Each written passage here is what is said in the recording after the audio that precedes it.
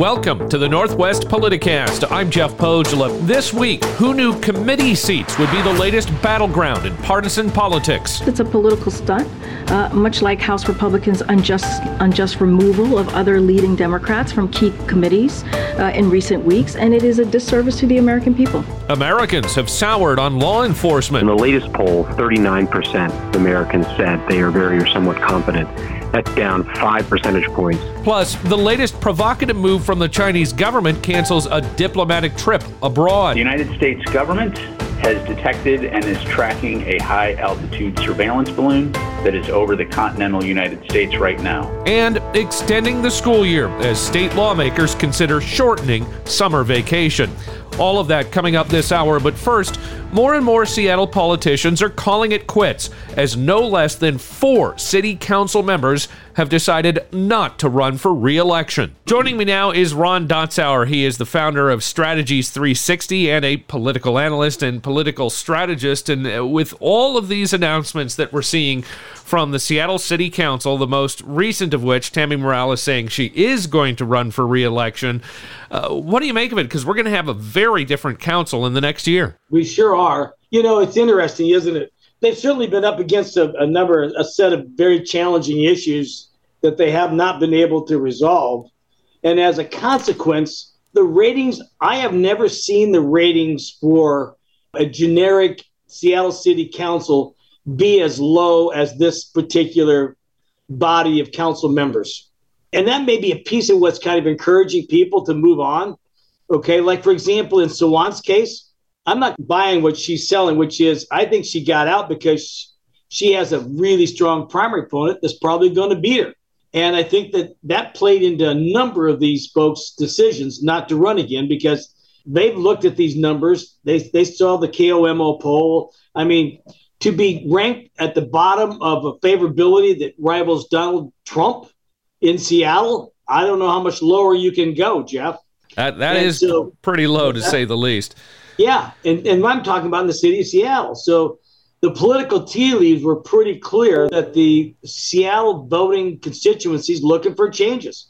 We saw a change in the mayor's office, a much more, Harold's a much more moderate, pro-business guy. The lady, I forget her name right now, Jeff, that just got elected to the Seattle City Council, comes with a little bit more of a business background. Sarah Nelson.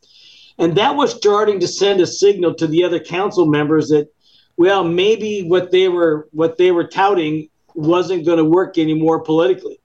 And at the point of that spear, in my opinion, Sawant was the poster child for all that was wrong with the Seattle City Council, in my opinion. Well, let's kind of run down the list here. Kshama Sawant, Lisa Herbold, and Alex Peterson have all said they are not running for re-election. Deborah Juarez has hinted at it, basically saying it's her last year. She hasn't made any official announcement, but everyone's saying that she's going to be out. And that is 4 of the 7 seats that are up for re-election this year, and there are only 9 seats on the council. One more person jumps out, then you're going to have a majority shift. Yeah, isn't that something? I don't know. In all the years I've tracked this in Seattle, I have seen so many incumbents decline to pursue re-election. And so in Herbold's case, she's a bit of I think she's a disciple of Sawant, is she not? You could sort of say that. I would probably put Tammy Morales more in that category. Lisa Herbold represents West Seattle. Certainly she's progressive, but I don't think anyone's quite as left as Kshama Sawant. Oh, no, that doesn't exist on the political spectrum. And we'll see what happens with Morales. She may end up, drawing a pretty strong opponent too, right? So I think in this election cycle, all bets are off, Jeff. I think that through a variety of other conversations and research that the Seattleites are looking for some new leadership in the city that is much more in the flavor of the mayor. They're tired of Seattle being a poster child for homelessness and not getting any resolution. There's been a lot of money spent in this community on homelessness, and the results are just not there. And this is the council that wanted to reduce law enforcement. That's one of their badge of political honor, right? Was to freeze out the police department. That's not going over very well with the citizens of this community. And, we saw that big spike in all the kinds of various crimes that are going on in the city. Now that seems to be turned around a little bit. I think that the mayor has really put his shoulder into it and is making this a priority and is working on cleaning up a number of these issues. But the council was not necessarily his kindred spirits when it came to sort of changing this behavior. So how do you see this kind of playing out? Because for the last several years, certainly under the previous mayor, it's been really the city council kind of running the show, even though we have a strong mayor form of government here. Mayor Bruce Harrell seems to be kind of grabbing some of those reins back, wouldn't you say? Absolutely. And frankly, that's what the voters in Seattle wanted when they elected him. Their fatigue with the behavior of this council had run its course. That could not, in fact, you had a council president running in the other position, correct? Yes, Lorena Gonzalez. So she was the embodiment of the city council and all of its ills, if you will. And the voters in Seattle said, nope, that's not what we want. We want a Bruce Harrell who will bring moderation back, who's not going to slice up the police budget and who wants to, to bring some new civility to the process, okay?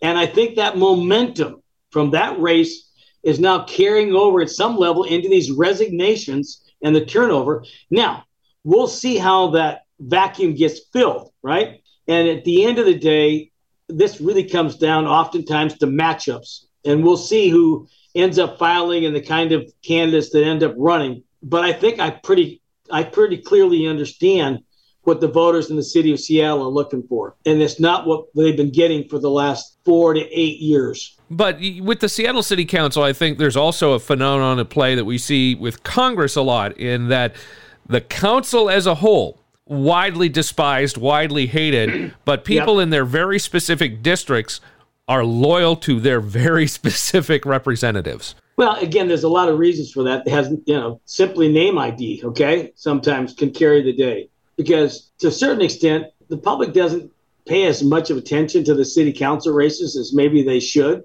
because they're making some very important budget decisions that impacts everybody's quality of life here. And so sometimes incumbents with a name ID can just get away with being there, right? But I think what was going on and what's changed is I think that there was going to be more challengers to these folks. And I know that's particularly the case in Sawantz. And I really believe that's why she got out. That might have been the case in some of these other situations as well. Time will tell, Jeff. Once we see that, when that filing opens up and people pursue office, and where they come from and who they are will really be a big tell, if you will, in terms of what we're going to be seeing on the ballot in November. Well, then you look at what this past council has done, or at least over the last 4 to maybe 6 or 8 years, which includes a lot of the members that are now stepping down. And it's that fight against homelessness, the creation of the King County Regional Homelessness Authority. Seattle is dumping millions into this extra layer of government. And as you pointed out, they're not seeing any results. Nope. And that's the over-the-top frustration that's going on in the city of Seattle right now. They're just throwing money at it and not getting results. It's that simple. It's not more complicated than that. So how, if you're the city council, how do you respond to that? How do you get those results that the people want? Well, I think, you're going to have to I think you need to step back to a certain extent and look at this holistically and see if they can come up with programs and initiatives that are results-oriented. And for example, they don't want homelessness sitting outside the Woodland Park Zoo. They don't want homelessness sitting across from schools. And there's cases where they just want them to pick up and be moved out, okay, and cleaned up. And the mayor has done some of that. And I think the public wants to see more of it. I really do. I just think they're tired of it. And they don't see any results by all the money that's being spent. And it hasn't. I don't know that anybody can show there's been any real results from it all at this point. We'll see. But that's where the voters are going to be looking for. Who's going to come in here and have some ideas that can say, listen, I think we ought to be doing this and this can work. But how much pushback would you expect from the left? Because at the announcement that Tammy Morales had earlier in the week, in which she said she will run for re-election, she was saying, she's against homeless sweeps. She's against moving people out of their encampments. There's a lot of people in certain districts, particularly the 3rd District on Capitol Hill, that are strongly opposed to that. Yeah, well, from the research I've seen, she's on the wrong side of that policy, okay? I'm just going to tell you that in the city of Seattle. All you have to do is look back to last fall's poll. What she's saying is not in keeping with what the voters in Seattle want and expect. So if you are Tammy Morales and you are running for re-election, or if you're one of the others that hasn't announced yet, how do you fight back? How do you fight back against this narrative that the council's been running the show and screwing things up? Well, that's up to her opponent, okay? To start drawing that fine line about what she's been saying and what has not happened, okay? We'll see if she draws a strong opponent that has a more moderate, centrist, and a results-oriented view that says we just can't throw money at the problem or turn our heads away from what's going on, which she seems to be wanting to do. All right, Ron Dotzauer, political strategist and founder of Strategies 360. Thank you so much for your time and insight. I'm sure we'll be talking more throughout the campaign. Okay, buddy, you take care, okay? We have to take a quick break, but when we come back, Americans' views on police have changed quite dramatically. We'll take a look at the numbers when the Northwest Politicast continues after this. Welcome back to the Northwest Politicast. I'm Jeff Pogel. Public confidence in the police dropped after Tyree Nichols was fiercely beaten by officers in Memphis last month, with Americans increasingly doubtful that law enforcement officers are properly trained in using appropriate force or that they treat white and black people equally. All of this according to a Washington Post ABC News poll. And joining us now on the Northwest Newsline is Scott Clement. He is the polling director for the Washington Post. And well, I guess first off, break down some of these numbers that are somewhat concerning. So our poll asked the same question we've been asking in several polls since 2014. How confident are you that police in this country are adequately trained to avoid the use of excessive force? In the latest poll, 39% of Americans said they are very or somewhat confident. That's down 5 percentage points from 2021, and it's down 8 percentage points from 2020. That was following George Floyd's murder. If you look back further to 2014, 54% of Americans had confidence in police to avoid the using excessive force. So there's been a sort of steady drop over the last decade on this question. We also asked people whether they're confident in police to treat white and black people equally. And there's also been a drop in police confidence on that. 41% are confident today, 47% in 2020. That compares to 52% in 2014. So in both these measures, we've seen the same pattern. And I would imagine that the numbers are quite different depending on race. They are. Race and partisanship are the two biggest factors in these. And looking at race and ethnicity, we have enough sample of white, black, and Hispanic adults to show results over time. The recent shifts have been concentrated among white Americans and Hispanic Americans. Today, still white Americans are more confident than others, 46% in avoiding excessive force, but that's down from 50% in the last two polls we've done and down from 62% in 2014. This is the first time in our polls where less than half of white Americans have expressed confidence on police using excessive force. Among Latinos, 34% are confident in this. That compares to 50% in 2020. Confidence is the lowest among black Americans, 20% on avoiding excessive force.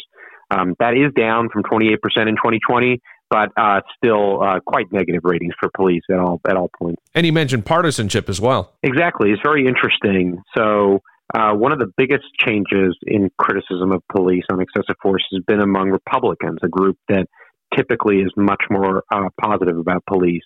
60% in the latest poll say they're confident that police are trained properly to avoid excessive force. That's down, though, from 72% in 2021 and from 77% in 2020. So there's been a decline among that group. There's also been a decline among political independents from 45% to 39% since 2020. And Democrats are the least confident, 20%. And their views have only dipped slightly since 2020. I can imagine this is going to play a big role in the upcoming elections because you have this issue of police brutality and all of these images coming out of Memphis and Minneapolis and things of that nature. This is going to be something of a wedge issue, wouldn't you think? You know, it's one of those issues that clearly hits very close to home, and the politics of it have proven very complicated over the last few years. There was a big push in cities after the murder of George Floyd to reform police practices.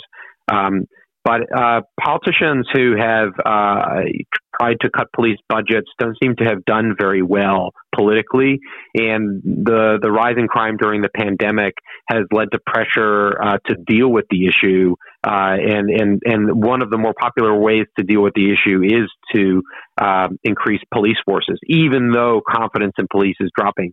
So I think you have these counter forces going on in the country where people really are becoming less satisfied and trusting in police officers, even as they see them as important to addressing the problem of crime. Well, we certainly saw that here in the city of Seattle. We had all sorts of protests following George Floyd's murder, but the Seattle City Council wanted to defund the police. There was a push to cut the budget by 50%, and now the lawmakers that were on that city council are not running for re-election because they're looking at your poll numbers and local polls as well, saying that that's not really going over well with voters. Yeah, and one of the things that helps link these findings, I think, together, or these experiences together, is asking people how they want to approach crime. I mean, I think people are seeing a problem and seeing examples like Tyre Nichols, like George Floyd, which they're seeing signs of police brutality and that they have a problem with. And if you look back 10 or 15 years, Trayvon Martin, it comes to mind, the public wasn't as united in criticizing police even on these fronts. So that's happening. But, on the local level, the other thing is that people tend to be more trusting of their police and their police forces in where they live than maybe nationally. Some of these incidents that they see on TV might concern them about police conduct broadly, but when they think about their own police officers, they like to think of themselves as the exception. But you look back 15 years, like you say, we didn't have cell phones, or at least not cell phones that could record high-quality video. You think that's changing a lot of minds? It's undoubtable.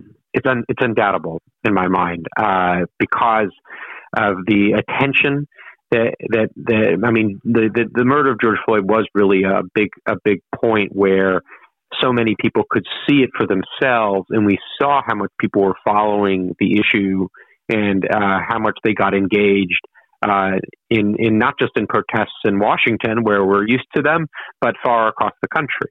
And so that has reshaped some of how people think about police.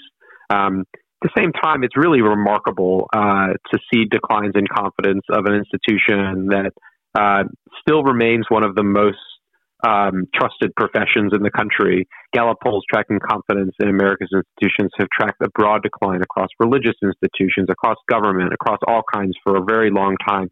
Police was one of those of an exception. It stayed popular, sort of up there almost with the military at times. But that's changing, and I think the dynamic you pointed out on video and evidence, that really does have an impact. All right, Scott Clement, polling director for the Washington Post. Thank you so much for your time and insight. Certainly. We have to take another quick break, but coming up next, it's a bird, it's a plane, no. The United States government has detected and is tracking a high-altitude surveillance balloon that is over the continental United States right now. The latest on that when the Northwest Politicast returns in just a moment. Welcome back to the Northwest Politicast. I'm Jeff Pozel. Well, this past week saw one of the more bizarre stories we've seen in the political arena in some time. This giant balloon floating over Montana. Apparently, it's from China, and there are some suspicions that it is, in fact, a spy balloon. Now, we thought we were well beyond that with satellites and planes and everything else, but nevertheless, this has a lot of people in Washington and at the Pentagon scratching their heads. Joining me now is ABC's Alex Stone, who's been covering this from the beginning. And first off, why a balloon? Well, it's a good question. I mean, it's something that, according to the Pentagon, that we've seen before. We may not publicly have known about it, but they have tracked balloons that have come in from China, maybe more over Hawaii than over the continental U.S., but that this isn't something totally new. China is trying to claim that this is just an errant weather balloon, nothing more than that, that it got away from them. The Pentagon is saying, no way. This is absolutely a spy balloon, that it doesn't only move with the wind, that China can control it. The initial thing was, well, maybe whatever it is, it did just get away from them. And at least the understanding that we're getting from the Pentagon is It can be moved. It's got spy equipment on board. It generally flies with the wind, but they do have the ability to control it. It hung over Montana for quite a while, and that was manually controlled to be over that area, maybe because of all the nuclear missile silos. But at the Pentagon, they're saying, no, this is absolutely a spy balloon saying this. We are aware of the PRC's statement. However, the fact is we know that it's a surveillance balloon. And I'm not going to be able to be more specific than that. Brigadier General Pat Ryder there. And the thing is absolutely huge, about 3 buses in size. And that's why even at 11 miles up, people have been able to see it as it's been making its way across the U.S. You think of an airliner when they're at altitude at 36,000, 38,000 feet. That's 20,000 feet below where the balloon is. But you typically can't see the plane, or you can barely see it. You may be able to hear it, but not see it. This thing is 25,000 feet above that, and it is clearly visible from the ground. And again, it was in Montana for a while. The folks were seeing it. They didn't know what they were seeing earlier in the week. They were recording it, seeing, this thing that looked like a tiny moon that was floating in the sky. This thing is up in the sky. Chase Nowak was among them, and F-22s were launched in case the command was given to shoot it down. They were circling around it. I have no idea what this thing is. I hope. And in the last couple of days, we've heard air traffic control of civilian airliners reporting in that they can see it and they know where it is. And that's kind of how we've known where it's been flying. It doesn't have a transponder on board, which is how if you open up Flight Radar or any of the flight tracking sites, you're not actually looking at real radar. You're looking at the pings coming from transponders on aircraft of where they are and their altitude and all of that. This doesn't have one on board. So tracking it publicly has been just based on people on the ground saying, well, there it is. The military says they are tracking it in a more sophisticated way. There was one on Friday, a balloon that people on the tracking apps thought it was this balloon over Oklahoma and then into Alabama. That turned out it did have the device on board that they would have needed to be able to track it. And it was a different balloon. It was a regular science balloon, had the transponder, and wasn't that one. So if folks listening, if they were one of those watching that thinking it was this balloon, this one's on a totally different track. It's been over Missouri today. They believe heading out to the Carolinas, then probably out to the Atlantic Ocean. But it's not going to pop up on any tracking software. So I guess the big question is, if this came from China, how did we not detect it until it was over the continental U.S. and in the central continental U.S. over Montana, no less?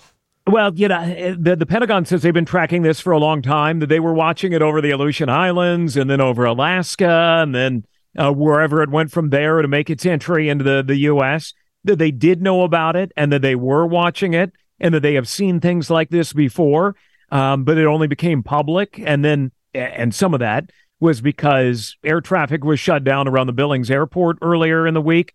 Because the F-22s were launched, they thought they might shoot it down, but then they did not get the order to do that. The military is saying it has advised the president that it would be too risky to do that. They don't think China can get a lot out of this, similar to what they would get from satellite imagery. And the shooting it down over a populated area or even non-populated, but at 60,000 feet, debris raining down could go for hundreds of miles. That they say it's too risky in that way. But there are a lot of calls to shoot it down. People saying they understand that, but there's a lot of open land in the U.S. where they feel like over Montana or Oklahoma that it could have been done. But apparently we did know it was coming in. But it was something that publicly was not known, but the decision was made not to shoot it down. And we really don't know what's on board. If we're not shooting it down, there could be any number of things that are on board that could cause problems on the ground, not only with, I guess we would say, kinetic damage, but, you might start fires. There could be other things on there as well. Absolutely. Yeah, they believe it is mainly high-end imagery equipment, but what would come raining down, exactly what is it? They don't know that. We do have sources telling us that there is a potential plan out there. One scenario would be let it go out to the Atlantic, shoot it down there, and then retrieve it after shooting it down in an area where it's not going to come down and hurt anybody. But if that would be carried out, that's one potential scenario out there. Or just let it keep flying and, then whose problem is it then? Europe eventually, or Middle Eastern countries or African countries? Hard to say. It'll eventually come down on its own, but when that's going to be, even they don't know. But this has also caused an international crisis. Secretary of State Antony Blinken has canceled his trip to Beijing over this. He has, and there are a lot of questions about what this is going to mean politically. And obviously that trip to call it off was coming amid a lot of calls of, well, what is the U.S. going to do? The U.S. isn't doing really anything at this point, and there are many lawmakers and even some on the side of Democrats of the White House saying that they feel like they're not doing anything makes the administration look weak. The administration saying it's not safe to shoot it down. And there's also some who believe that shooting it down would be a provocative move. That yes, it is in U.S. airspace. Yes, it is above the U.S. Land and presumably taking pictures of U.S. land. But shooting it down would be seen in the world community as a violent act against it. And then what would that mean? So there's a lot of politics at play here, mixed with safety, mixed with, so many aspects of this diplomacy. And right now it's being allowed to fly along. All right, ABC's Alex Stone from Los Angeles. Thank you so much for your time and insight. You got it. Thanks, Jeff. We have to take another quick break, but when we come back, the fight over who gets to sit on which committees. I stand with Representative Omar in what played out to be a retaliatory, revengeful, and racist vote to remove her. When the Northwest Politicast continues after this. Welcome back to the Northwest Politicast. I'm Jeff Pogela. Here's Kim Shepard. The tit-for-tat continues escalating as House Republicans vote to oust another Democrat from a committee seat. Ilhan Omar from Minnesota removed from the Foreign Affairs panel. ABC's Andy Fields on the Northwest Newsline. And what led up to the removal this time? Well, Kevin McCarthy, who's now the House Speaker, had promised he was going to remove her because of a number of things she said. She offhandedly said something happened on 9/11. She made some comment that many people thought was anti-Semitic. She has since said she had no idea that it was anti-Semitic. Remember, she wasn't born here in the United States. She's an immigrant. She's also a Muslim. And she basically said something about it all being all about the Benjamins and something with Israel. Kind of a Jewish trope about money and money lending and that sort. And she has since apologized for this. She said, look, I didn't realize that this was an offensive thing. I've learned. Anyway, those and a couple of other statements that she's made angered Kevin McCarthy and said she shouldn't be on a Foreign Affairs Committee, that she's some sort of security risk for saying these types of things. Completely ignoring members of his own party who have said very bizarre things, in some cases threatened violence. AOC, Ocasio-Cortez, the representative from New York today, got on the House floor and said a Republican member of Congress had threatened her life, and he is on prestigious committees, and yet they're kicking Ilhan Omar off this committee for things that she said that were offensive to people. There was one congressman today, David Joyce, who's a Republican, who voted present saying, look, we shouldn't be doing this. This should be an ethics committee thing if they want to kick someone off. If she did something wrong, she should be reprimanded in the ethics committee, and it should go through that, but at least have a chance to have due process. He voted present. He was the only Republican to do that. All the other Republicans voted to kick her off. They're in the majority by a few votes, and she's now no longer on that committee. Now, this is not a completely unprecedented move, but it's something that really started during the last administration when Democrats decided to remove a couple of Republicans. Is there any concern about the slippery slope idea that we could wind up with nothing but Republicans or nothing but Democrats on some of these committees? Is there any mechanism to protect against that? Not really. If the majority rules in the House, unlike the Senate where you need a supermajority here. But David Joyce said, look, we can't continue going down this road and still have a healthy institution. He said, as Mahatma Gandhi said, an eye for an eye, and eventually the whole world's going to be blind. Are we done with the rearranging of deck chairs at this point, or are we expecting any more folks to get kicked off committees? Well, we don't know that Congress is quite yet the Titanic, but we'll see. As far as we know, those are the only assignments we've been told so far. But even Kevin McCarthy's seat isn't safe, because in order to get his job, he had to guarantee some of the further right conservative members of his own party that any one of them could say, hey, we're not happy with what you're doing, and we're going to call to have you removed. So a lot of what he's doing may be to placate some of those members that he promised he would do these things. ABC's Andy Field on the Northwest Newsline. And that's Northwest News Radio's Kim Shepard. We have to take another quick break, but when we come back, a legislative roundup with some of the new laws Olympia is considering when the Northwest Politicast continues in just a moment.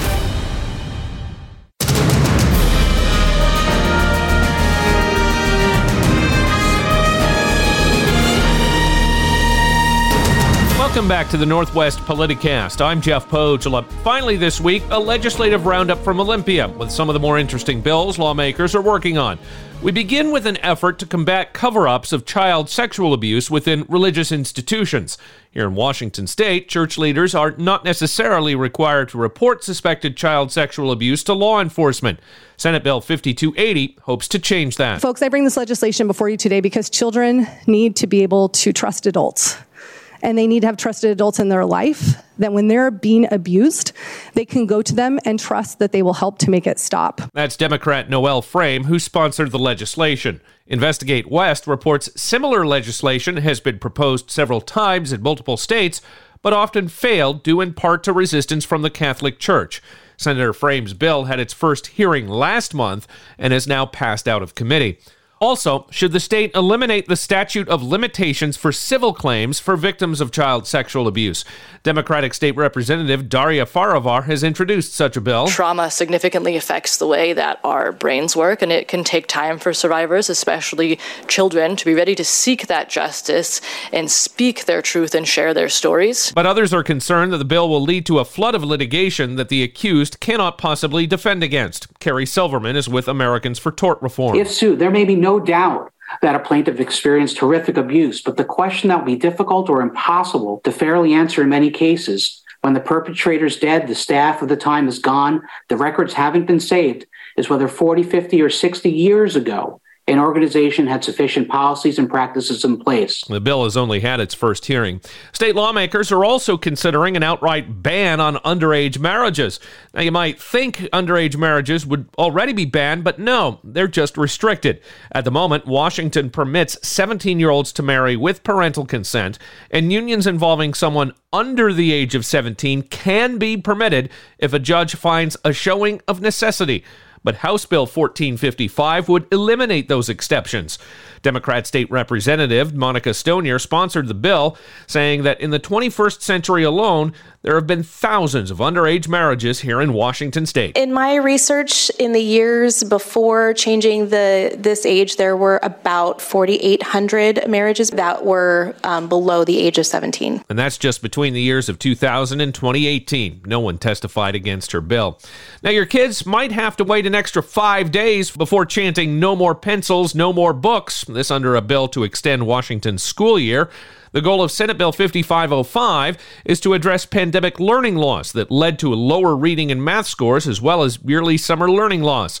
Tyler Munch is with the state superintendent's office and tells the Senate committee that after students return to in-person school, spring 2022 assessments show 70% of Washington students were proficient or made progress from the fall 2021 assessment, providing a promising first look at pandemic recovery and acceleration. Now, the bill is sponsored by both Democrats and Republicans and had very little opposition.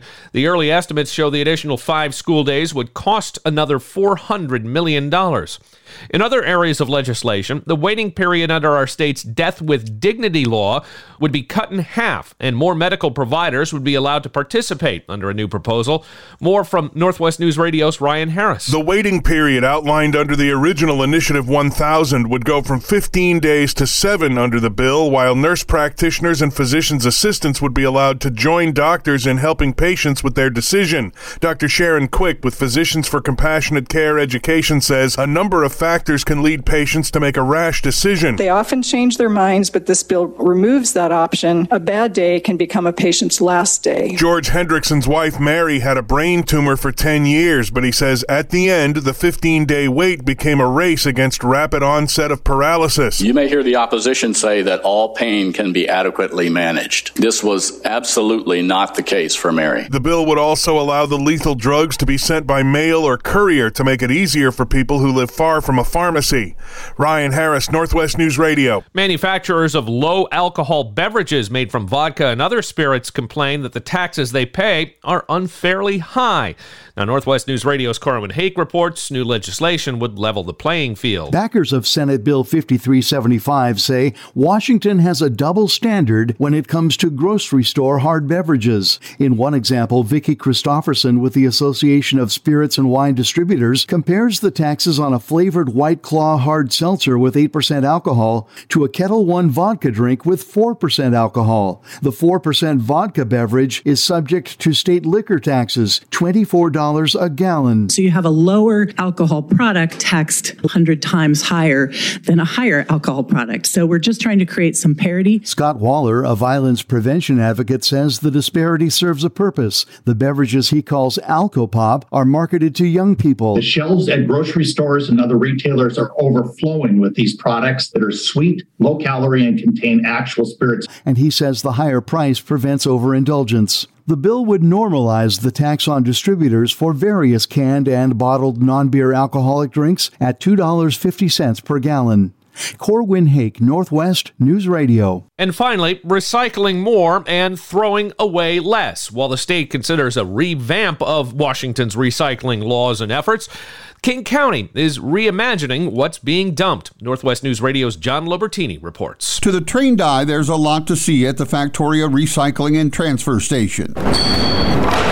It's the wood that caught Doug Williams' attention. Tremendously recyclable. You've got a lot of what's called clean wood, so dimensional lumber and things like that can be reused. King County estimates the Cedar Hills landfill will top out by 2040 if changes aren't made. Adrian Ton is running the program. 800,000 tons are going to our landfill, and about 70% of that could be reused, recycled, composted. To see what's dumped here is enough to make you rethink garbage. And there's a toy plane that looks like an antique. There's a ski bag, skis, poles, and brand new shoes still in the box. The county is pulling together a list of alternatives. Supervisor Cynthia Adams. They don't consider that somebody else would want it. It could be reused, that companies that are secondhand could take those items. Cutting down on waste also means cutting down on greenhouse gas emissions. John Lobertini, Northwest News Radio. And that will do it for this episode of the Northwest Politicast.